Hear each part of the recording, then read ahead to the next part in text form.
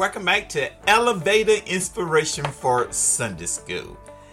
Hey, we're going to continue our study in the book of Isaiah. You remember now, week before last, our first lesson dealing with the prophets in praise was holy, holy, holy, where the prophet Isaiah says that in the day that Uzziah died, I saw the Lord. He was high and lifted up.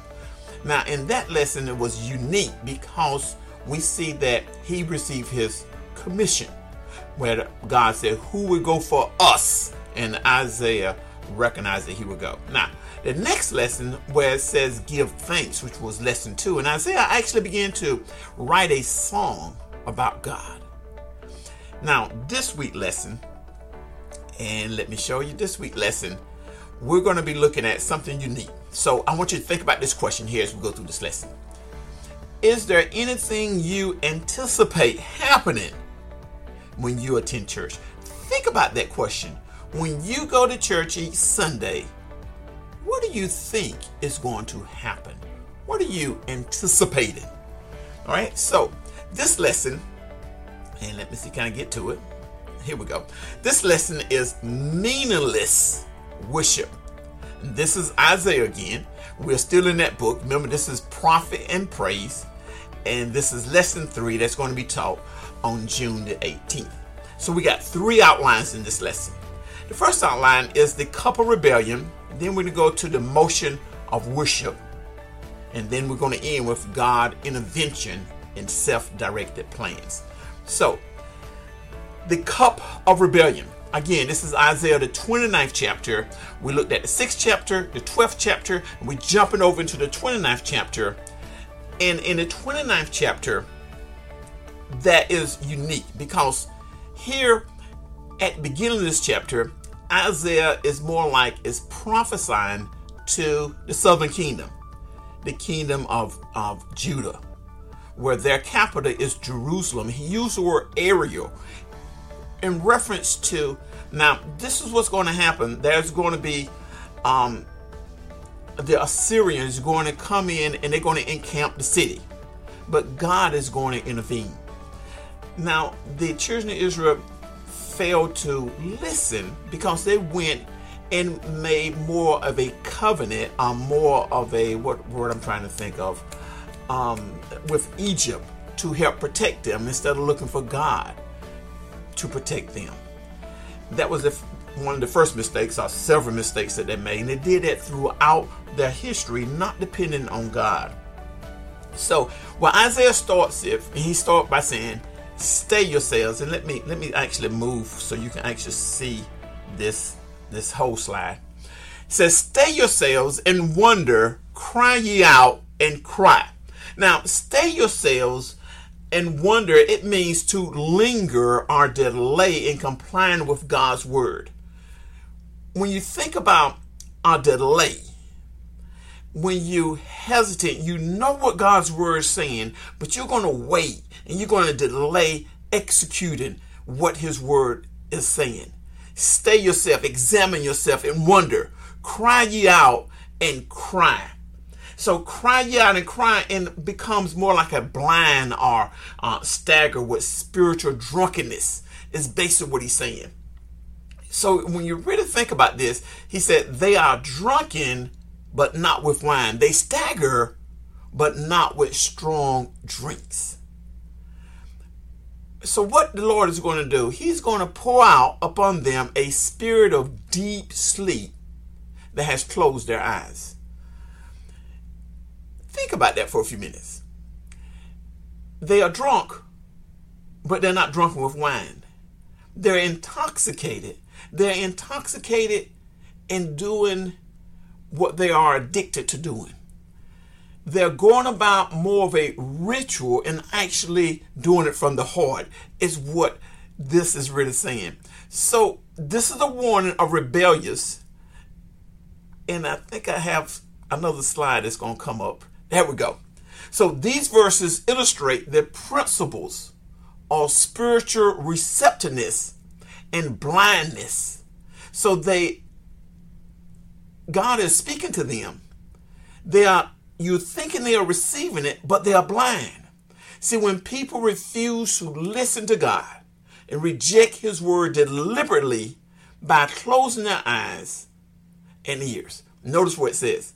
And the vision of all is become unto you as the words of the book that is sealed, which men deliver to one that is learned, saying, read this, and I pray thee. And he said, I cannot, for it is sealed, and the book is delivered to him that is not learned. In other words, this person cannot read. He said, read this. And that person said, I pray thee, that he says, I am not learned. I can't read. So Isaiah is painting a picture here. He's saying, people, you're drunk, but you're not drunk with wine. You're drunk with doing the evil thing. You're intoxicated with doing what's right in your own eyes. So what is my takeaway? My takeaway is this. Spiritual blindness is what happened to Pharaoh when God hardened his heart. You remember, actually, if you read the hardening of heart on many occasions, Exodus, it says, and the magician of Egypt did in like manner was the enchantments, and Pharaoh's heart was hardened. And he hardened not unto them. He hearkened not unto them, as Jehovah had spoken. You see that time and time that God hardened Pharaoh's heart. He became spiritually blind what God was doing. 10 plagues. He did not realize it was God. Is that happening to us today? Are we seeing things, but yet we are blind to what is the spiritual implication of the things that we're seeing? I asked this question for my Zoom session. Have people today become desensitized to God? And I use that word, desensitized. Are we so geared to what we ourselves are in control of that we have become desensitized to hearing from God? All right, the next outline is verses 13 and 14 of the 29th, the motion of worship. The motion of worship. Notice what Isaiah says. Wherefore the Lord says, for as much as this people draw near to me with their mouth and with their lips and do honor me. So they are actually going through the formality of worshiping and praising God with their lips. But notice what he says, but have removed their heart far from me. And their fear towards me is taught by the precepts of men. Man is entering in his theology, what he believed God's word is saying, instead of we listening from our heart to what God's word is saying. Notice what he says at the end. Therefore, behold, I will proceed to do a marvelous work among this people, even a marvelous work and a wonder. For the wisdom of their wise men shall perish, and understanding of the prudent men shall be hid. This is warning to the religious individual. So what is my takeaway? Prayer and praise must come from the heart. I capitalize the heart because the heart must be in sync with God to become effective. To become effective, our heart have to be in sync with God. Notice Jesus said those same words in Matthew 17:7-9. The people honor me with their lips, but their heart is far from me. But in vain do they worship me, teaching as their doctrine the precepts of men. The rituals that we do in church, the performance that we do in church, all of the activity that goes on in church, is it from the heart? If not, it's in vain. And then the last outline, God intervention and self-directed plans, verses 15, 16 and 8. And it says, woe, oh boy, there's a woe there. Woe to them that seek deep to hide their counsels from the Lord, and their work are in dark. And they say, who seeth us? Who knoweth us?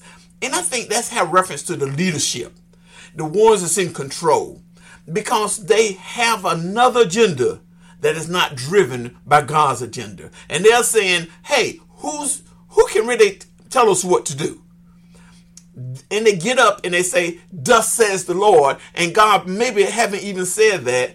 And notice how he ends. Surely your turning of things upside down shall be as stained as the potter's clay.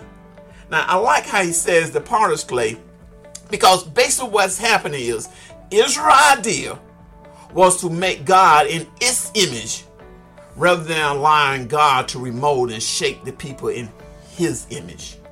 When we look at our leadership in our churches, are we seeing people that are shaped in the image of God? Are we seeing them shaping what they are saying God is doing?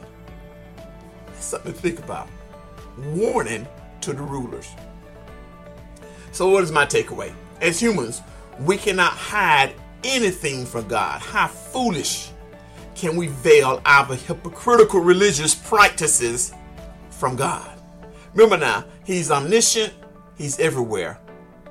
He's all-knowing, that's omniscient. Omnipresent, he's everywhere. And he's omnipotent, he's all-powerful. For Psalm says this, the Lord looketh from heaven, he beholdeth all the sons of men. From the place of his habitation, he looketh upon all the inhabitants of the earth. Think about that.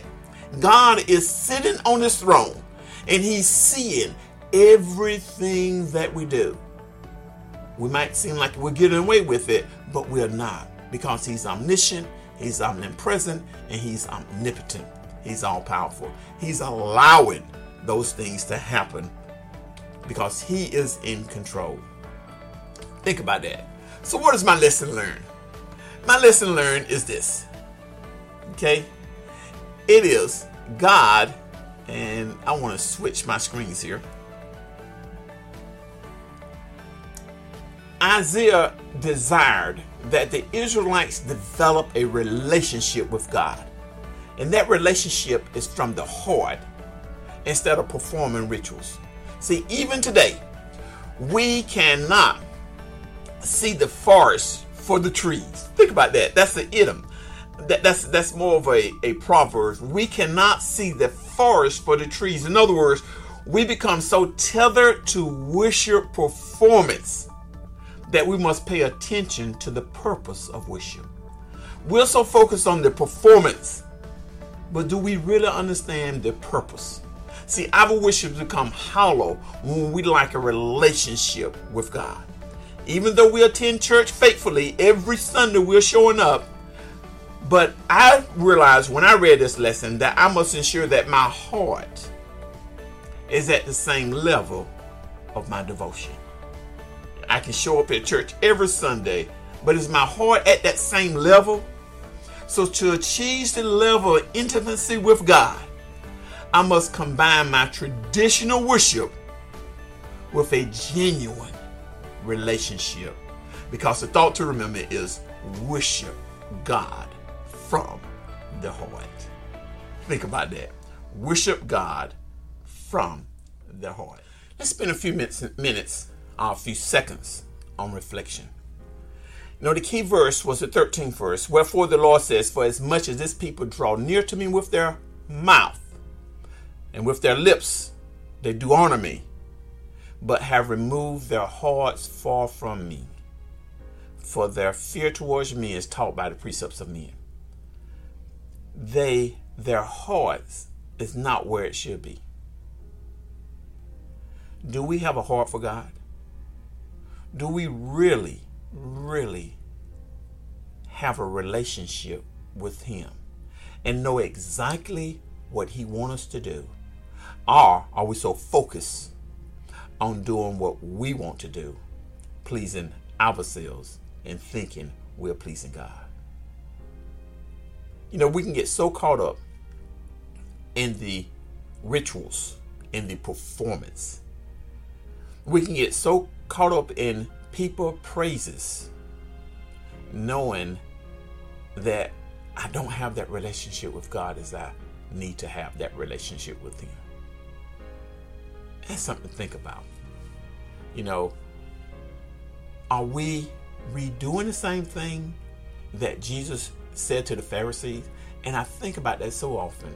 Have I become a Pharisee? You know, it's something to think about. So at this time, I would like to go to God in prayer. Dear Heavenly Father, thank you for enabling us to reconnect with you through your Son, Jesus. We know how you value our relationship, and we want to nurture this relationship and remember the purpose of worship instead of the performance of worship. So please allow the aiding of the Holy Spirit to increase our relationship. And with thankfulness, we pray this in Jesus' name. Amen.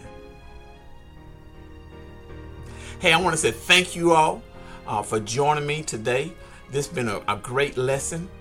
And if you like what you're hearing, I just encourage you to click that bell down below so you can get another one each time I post each week. And also share it with a friend. I have listed up here also our Cash App and Zelle if you want to give, because I usually print these out for the members of our church. And if you want to contribute, please feel free to do that. Again, thank you and have a great week.